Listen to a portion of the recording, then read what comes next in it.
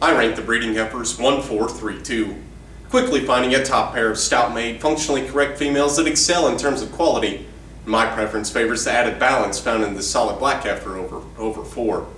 The surgically dehorned female is trimmer-chested in relation to a deeper flank while being leveler from hooks to pins. And past this, the short-switched female is still complemented with more total power throughout. Now there is no doubt that when set in motion, 4 could be the choice for some. The spotted female is the biggest footage, she offers the most flex through her hock and pasture, and she's easily the soundest. But at the same time, when studied from the side, she's a deep-chested, high-flanked heifer that's off in her hip, so I left her in a close second. But nevertheless, with a practical mindset, she's the obvious choice over 3 in my intermediate pair.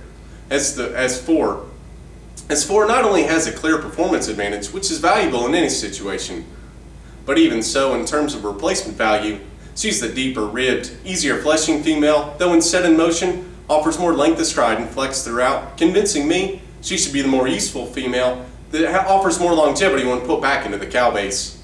Now certainly on the stand, 3 is attractive. She's a neat-fronted, clean-chested heifer that's strong and level down her top line. However, when pulled to the lead, it's easy to see that she's a bottom pair contender. She's roaches in her top line as a result of being entirely too straight off both ends of her skeleton, so I marked her a distant 3rd. But nevertheless, I still prefer her added mass and fleshing ability when compared to 2 in my final comparison. 3 is the deeper, bolder ribbed female that's certainly more powerful when studied from behind. Now I realize that 2 could be the choice for some in a close final comparison, as she's easily the sounder structured female. However, at the same time, the skirt heifer is easily the narrowest, flattest ribbed, shallowest bodied, most difficult fleshing, so I left her 4th.